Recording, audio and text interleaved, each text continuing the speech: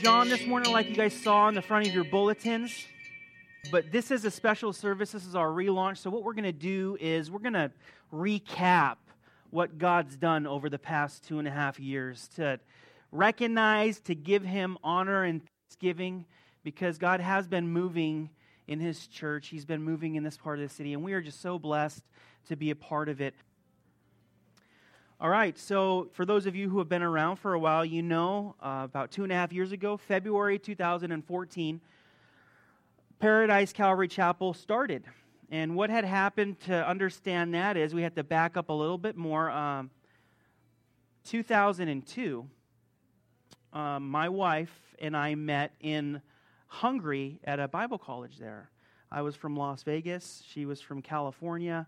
She got to live in a castle in Austria for a semester. That's where the Bible college used to be. And she went over to the campus in Hungary, which is where I went over to. And we met each other there. We were in Eastern Europe for 10 years. 2 years we were at the Bible college, 1 year as students, the next year as interns, and then the Lord put a call on our lives to go help with a church plant in southern Croatia in Eastern Europe. So my wife and I, well, we were not married yet, but we were both on this team to go down to Croatia, and I liked her, and I just said to her, you guys know what I said. I said, you're good looking, I'm good looking, we like each other, let's just get married and move to Croatia. And she said, yeah, all right. That's exactly how it happened. So, not exactly. So we end up getting married the beginning of 2005, moving down to Croatia to help with this church plant. Within 8 months, the team that we'd gone down to be there with to help plant this church, they'd all either left, moved back. It was a tough season for a lot of people. It was difficult. My wife and I found ourselves by ourselves in southern Croatia, asking the Lord, what do you want us to do? And the Lord spoke to us and said, hey, if you want to follow anybody else, especially this particular person, then move with them. But if you want to follow me, this is where I have you guys to be. So we stayed, and the church got started. We had 3 of our first babies there. The last 2 were here in America, and we were there for 8 years. The church grew and was blessed, and we were able to hand it over to a national and then move back here to Las Vegas. I'm originally from Las Vegas. I was born here, and I went on staff over at Calvary Chapel, Las Vegas, Calvary Chapel, Spring Valley, for those of you who know it. And one day, Pastor Derek said to us, hey, what do you guys think about starting a new church over in the UNLV area over by the airport? And I said, that's interesting that you'd say that, because we're actually praying about 2 places in Las Vegas that we would like to plant a church, and we're going to talk to you about it. And that was one of the places. So it was confirmation. Things went pretty quickly, and then by February 2014, we were moving over here with a few families that came over with us, and we started in our house that we bought right down on Pecos and Hacienda, in the living room, in the formal living room. And quickly the Lord started to add, and it grew. The reason mainly that we needed another place is because we had so many kids. There wasn't enough room for the kids in the back rooms anymore. And it was just crazy. Those days were fun, but they were crazy. Lord, you can have them. Have those days. And then we went on our first missions trip as a church to Croatia. We went back to visit the church and see what was going on there. We've taken 3 mission trips since the church started 2.5 years ago, 2 to Croatia and 1 to Ethiopia, to an orphanage and a ministry that we support there. And we were in Croatia, and I get a Skype from Grace, and she said, somebody just came to the door, an officer, and issued us a cease and desist. We are not allowed to hold worship services in our house. Our neighbor had contacted the county commissioner and tattled on us, and we were in trouble. We were in violation because we weren't zoned for worship. So they said, if you don't stop meeting in your house immediately, the next time you do it, you're going to get a $5,000 fine, and we're going to take you to court.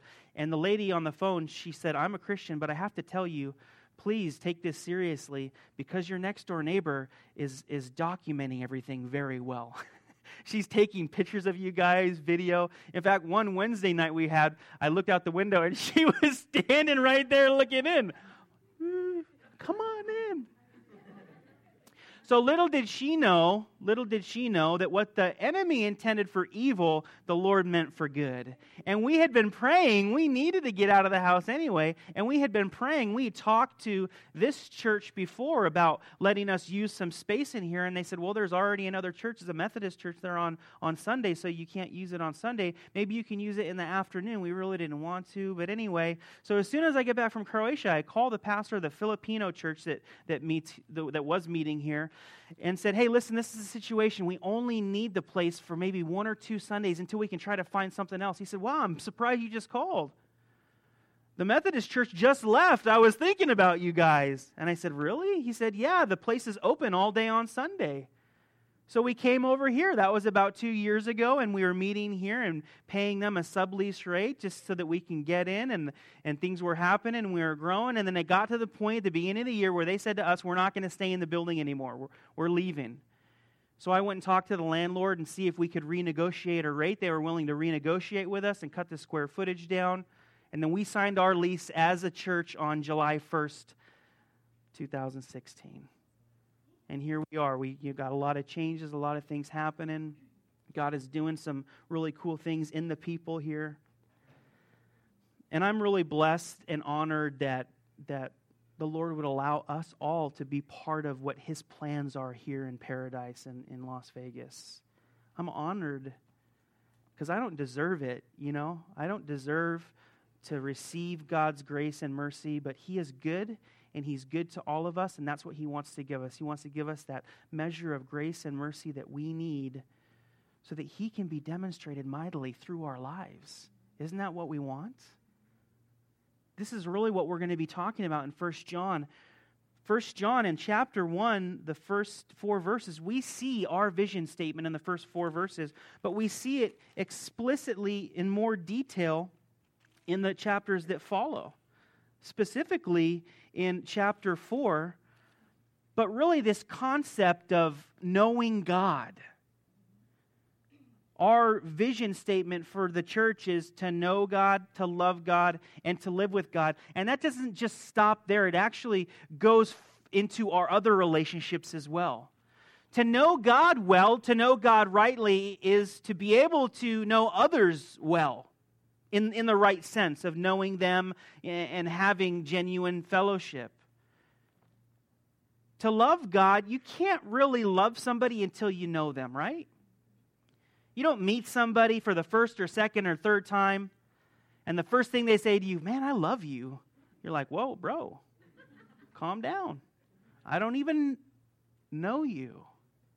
So God's desire is that we would know Him. Therefore, when we know Him, we can actually say, God, I love you. That's the key in Scripture. I first started going to Calvary Chapel after I started walking with the Lord, and I would go in and we would sing these worship songs, and everybody would be waving their hands and stuff, and afterwards and before they'd be saying, thank you, Jesus, I love you, Jesus, I love you, God.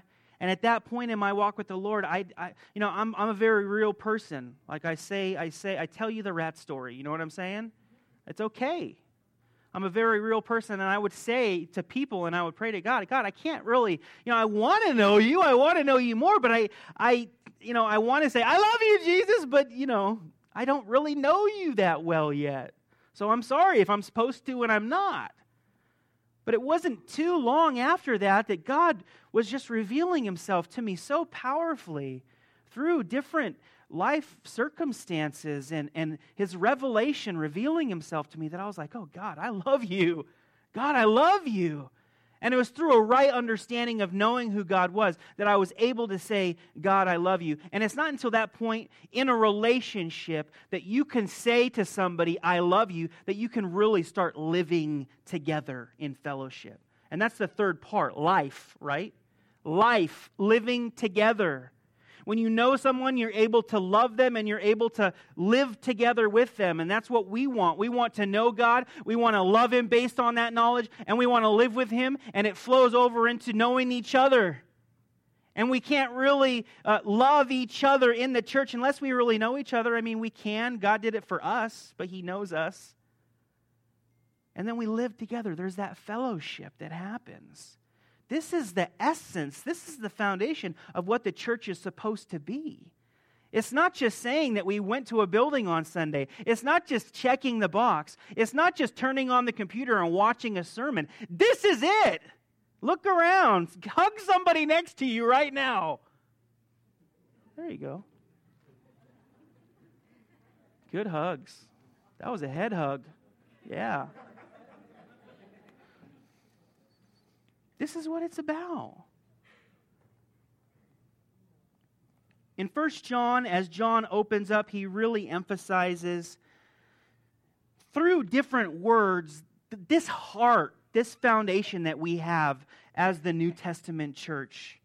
John is unbiasedly my favorite apostle. He's my favorite. There's a lot of people that like Paul. Paul's great, he's a cool dude, but John just, was chilling out, hanging on Jesus' chest, leaning up against him. John really encapsulates what right relationship with God looks like. He was very close to Jesus, and he allowed that to flow out into the other relationships that were around him. And this is what we see in 1 John as a whole. We see John conveying this concept of having right relationship with God, and therefore being able to have right relationships with each other. We were created relationally. That's how God created us. It's in our DNA. In fact, if you get punished by the corporate system or you get in trouble, one of the things they'll do is they'll throw you in solitary confinement. It started happening to me when I was 4 years old. Get it? Time out. Solitary confinement. You're not allowed to play with others. You're being bad. And why was that a punishment? Because we like playing with others.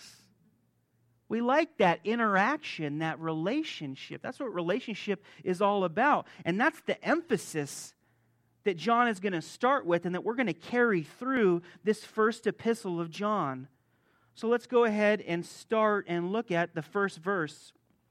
That which was from the beginning, which we have heard, which we have seen with our eyes, which we have looked upon, and our hands have handled concerning the word of life.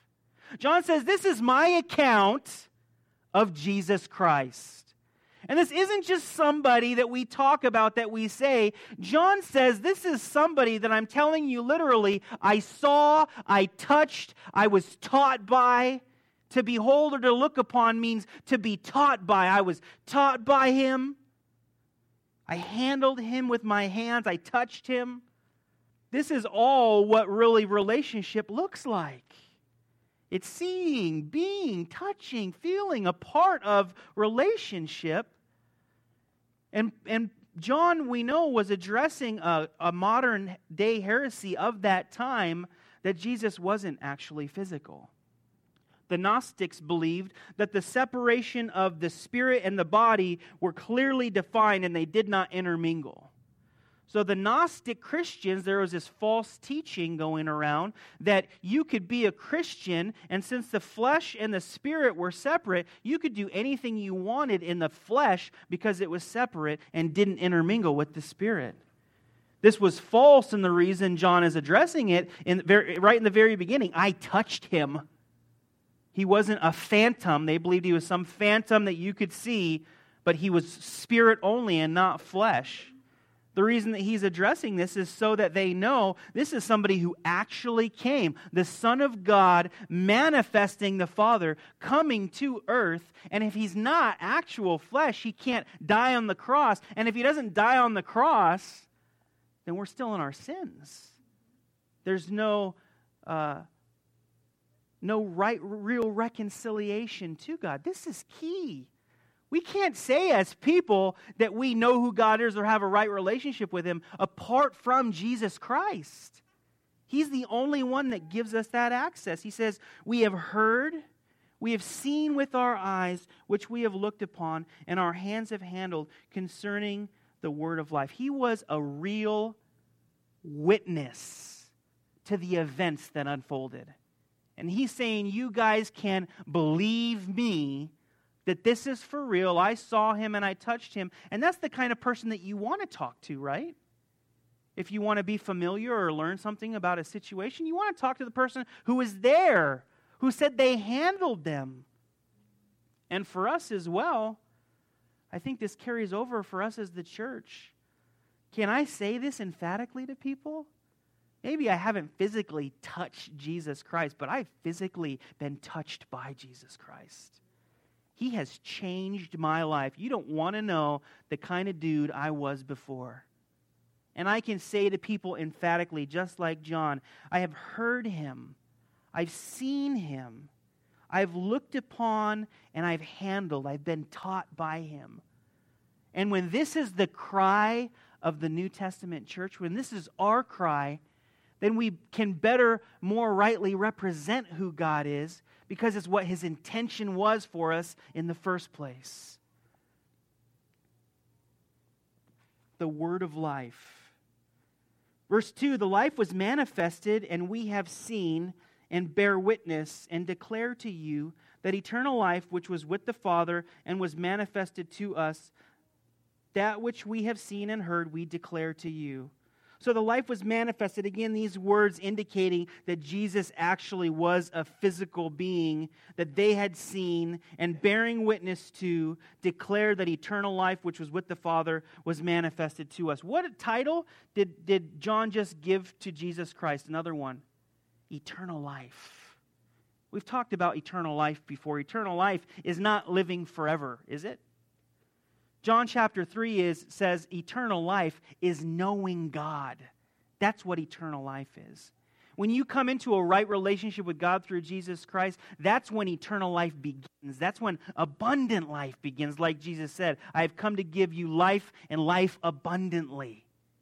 You come into a right relationship with God, and God gives you abundant life, eternal life that ends up lasting forever.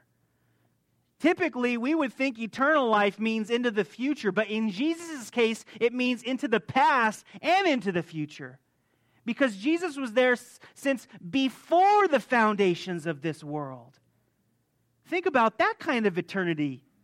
We think of eternity as blank line or starting point into the future forever. Think about backwards forever, frontwards forever. Eternal life. This is who Jesus Christ is. This is who we bear witness of and declare to you that eternal life which was with the Father and was manifested to us. This verse 2 we see the first in our three-part vision statement. To know. How do you know something? Well, it has to be told to you, right? You have to learn it. So it says the life was manifested and we have seen and bear witness and declare to you. How did you become a believer? How did you get invited here? It was declared to you. It was told to you, or you read it, right? Let's flip over to Romans if you have your Bible. Romans chapter 10, verse 13. Romans 10:13, we're going to read this little section of verses. For whoever calls on the name of the Lord shall be saved. How then shall they call on him in whom they have not believed? And how shall they believe in him on whom they have not heard? And how shall they hear without a preacher? And how shall they preach unless they are sent? As it is written, how beautiful are the feet of those who preach the gospel of peace, who bring glad tidings of good things, but they have not all obeyed the gospel. For Isaiah says, Lord, who has believed our report? So then faith comes by hearing, and hearing by the word of God. As the declaration goes out, as John says, this is who God the Father is. This is what God's intention, this is who Jesus Christ is. As it's declared, it's able to be received. You're able to know. That which we have seen and heard, we declare to you that you may also have fellowship with us. That's number 2. And I would connect fellowship to the second part of our statement of faith, love, verse 3. Isn't that what genuine fellowship is? It's love. It's being together. Here's a quote from Morgan. Those who have a fellowship with one another are those who share the same resources and are bound by the same responsibilities. The idea becomes almost overwhelming when it is thus applied to the relationship which believing souls bear to the Father and to His Son, Jesus Christ. The Father, His Son, Jesus Christ, and all believers have all things in common. All the resources of each in the wondrous relationship are at the disposal of the others. Such is the grace of God and of His Son. What is Morgan saying? He's saying when you have right relationship with God, all His resources become available to you. You guys get that, right? Because you got a buddy who knows how to do something and you need that thing done, so you say, hey, Broham, I need this taken care of. Could you help me out and do it? And if you have good fellowship with that person, they say, for sure, it's done. Because when you have right fellowship, when you have right relationship, there's love involved. And when love is involved in right relationship, the resources, they overflow onto each other in that fellowship. I know you guys love the Lord, and I also know that you love me. Thank you. You give me hugs and tell me that my hair looks nice when I know it doesn't on those days, when I just need that extra help. And I know I could call many of you who have specific types of skills or abilities or gifts or talents, and I can ask you with help for something. And because we have right fellowship with each other and there's love involved, you do it. I've never had anybody say no before. Well, there's that one guy, but we kicked him out. He didn't get it. Just kidding. We didn't kick anybody out. And the same goes for me. You guys know me. You call me up. You ask me for some kind of help or something. I'd be Johnny on the spot to go get that rat out of your pool. I'm down for whatever. However I can help. Because there's in genuine fellowship, there's a genuine overlap of resources. So if that's true for you and for me, and you can understand that based on the relationships that you have, then how much more is it true, and how much more should it blow your mind that that's what happens when you have relationship with God?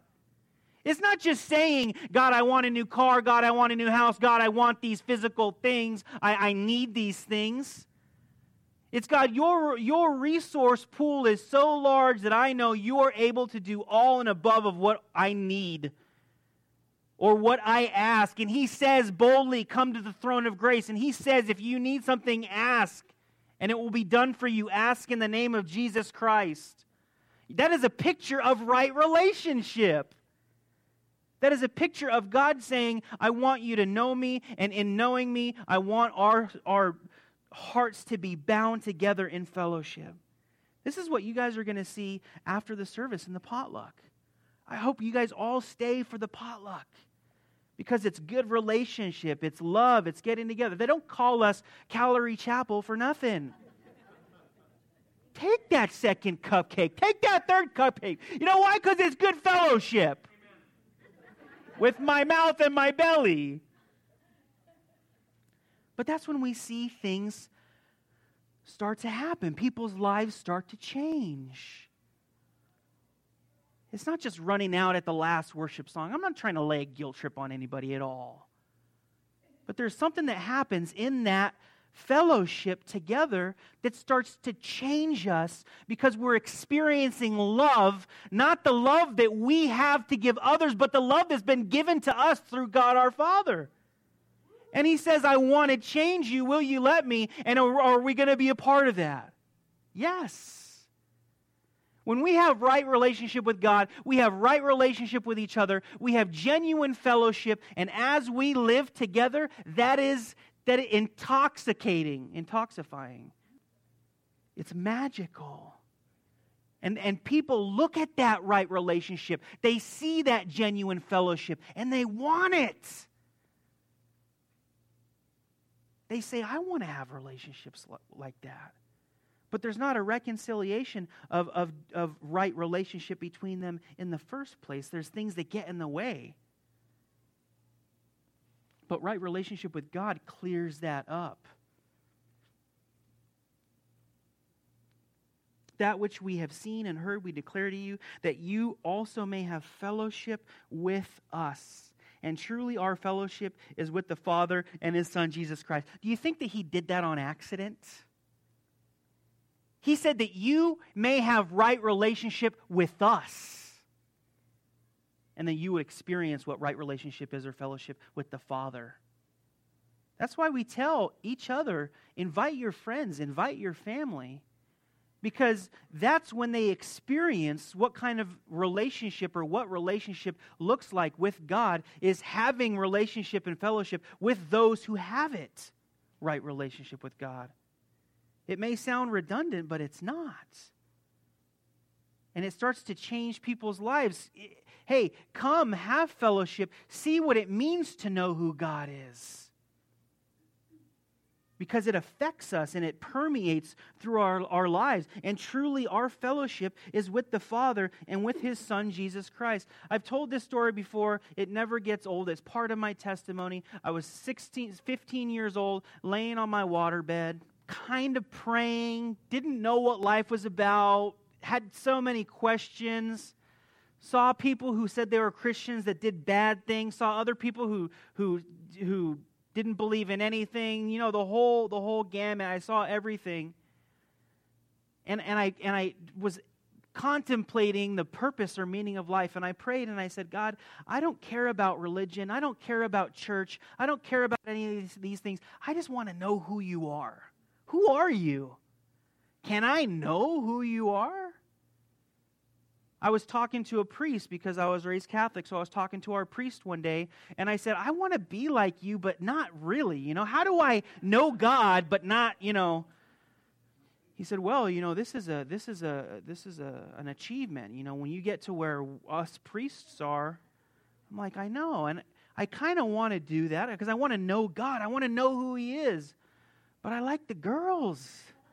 They smell nice and they're pretty, and you hang out with dudes all day. That's only goes so far, you know?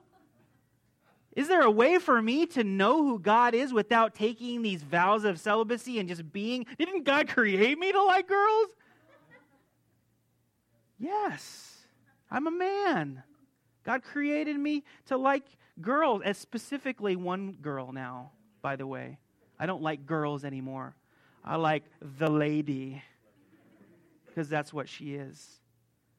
And guess what? I do understand and know who God is, not to put anybody down at all, but in a greater way than people who limit themselves by rules and regulations.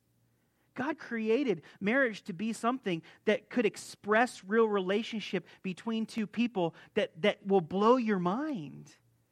Marriage is an illustration, the most used illustration in Scripture that God uses to convey what right relationship looks with Him. Over and over and over again.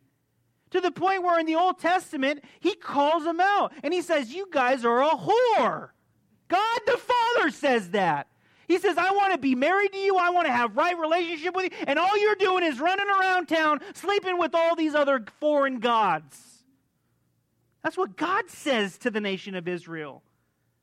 And God over and over again says, I want to have right relationship with you, Israel. And they keep turning their backs. And in Wednesday evening at 7 o'clock, we're studying through the book of Exodus. And it never ceases to blow my mind how quickly the people were willing to turn to false gods.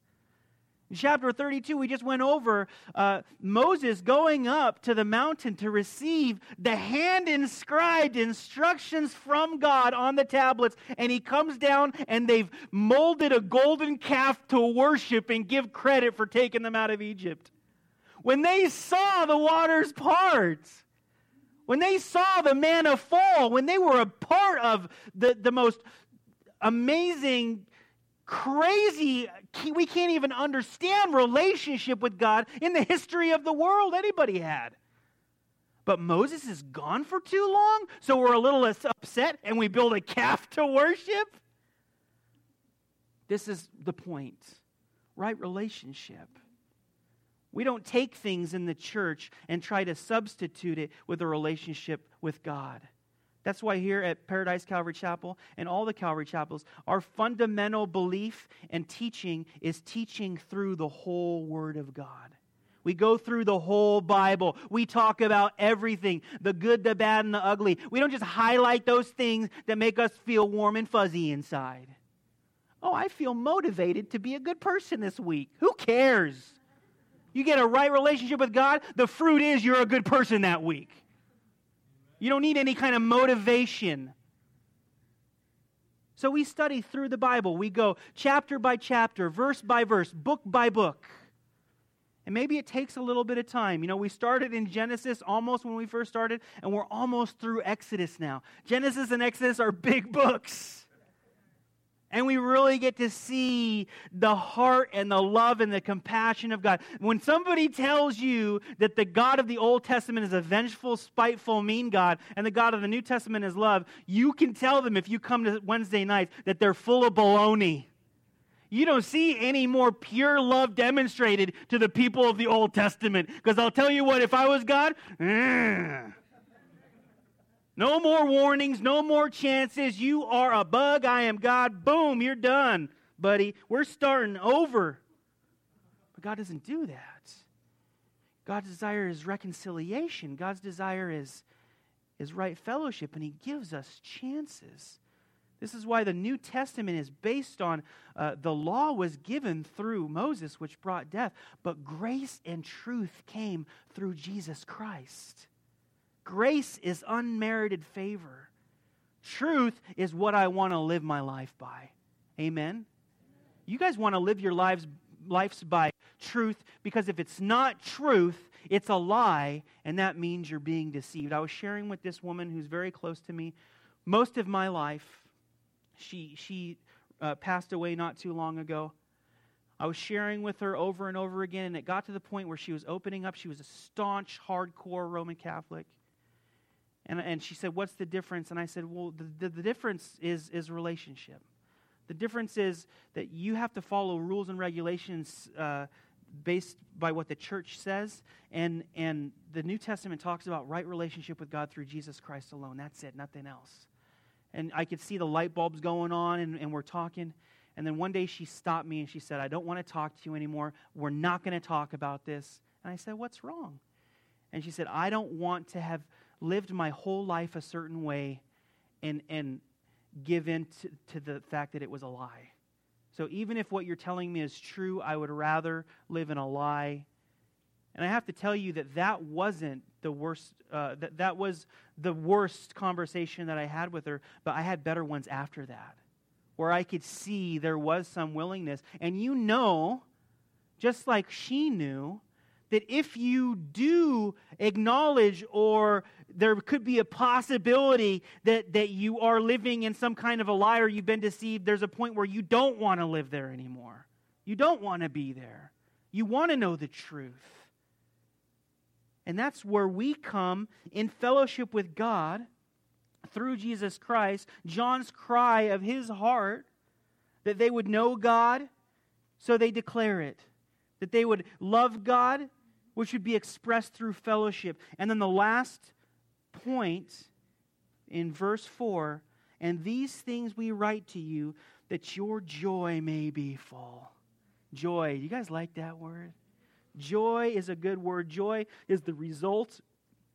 The result of fellowship is fullness of joy. You don't hang out with people and have fellowship or relationship with them because it's not fun. I really don't want to go hang out with Joe and Annie again. Those guys are terrible. I can't stand them. No, you think about it because you're going to do something fun with them. Why? Because there's a presence of joy in relationship. This joy is an abiding sense of optimism and cheerfulness based on God, as opposed to happiness, which is a sense of optimism and cheerfulness based on circumstances. This joy is something that's deeper inside. This joy is also connected to life. No love lived. To live, to really be alive is to have joy. And you know those people who have joy and it's just bubbling out, they are alive. And many times we look at them, we're like, oh, man, I want to be like that. I want to have that joy. That joy in the church comes from genuine fellowship with God. Life, joy. And it spills out into other relationships around us, within the church, but ultimately, hopefully, outside as well. Why are you so happy, dude? Because I got joy. Where'd that come from? You got to know. You're coming to church with me on Sunday. So they can experience it too. John says, come have fellowship with us so that ultimately you are having fellowship with the Father. That's the key. That's what it's about. And we want to have fellowship with the Father. That's what being a Christian means. Again, it does not mean just going to church. It means having a right relationship and allowing that to overflow into other people in the church and then overflow outside of the church. And then that's how revival happens, because there's a demonstration of people on this planet that actually have right relationship and fellowship with God. Does that make sense? Makes sense to me. Sometimes I think, when I say to somebody, hey, the emphasis of the New Testament and what God wants you to know is that you can have fellowship with Him. And sometimes I think that translates in people's brains, I don't want to have fellowship with God. That's like saying the junior high kid can have an intimate relationship or a relationship with the vice principal. There's a separation, But that's not the way it is. You know why? Because Jesus Christ was God bringing Himself down to our level. It's God showing us through the sacrifice of His Son that that His intention was to humble Himself so that we can be like Him. And then that's what happens in our lives, in community, in church, as we follow Him. So those are the three things that we're going to talk about more in 1 John. If you were taking notes on the back of your bulletin, to declare is to know in verse 2. Fellowship is to love in verse 3. And then joy may be full is to live in verse 4. Let's pray. God, we really do want to know You more. More than we did yesterday, more than we did before. And for those of us, Lord, that don't know You, we just pray that You reconcile relationships, that people would make confessions of faith, they can come to faith and knowledge of who You are. God, we pray that You would sow this word into our hearts. We pray that You would give us sweet, genuine fellowship afterwards as we eat together in the potluck, and that You would be not only glorified, but You would be manifested among us in our fellowship today. In Jesus' name.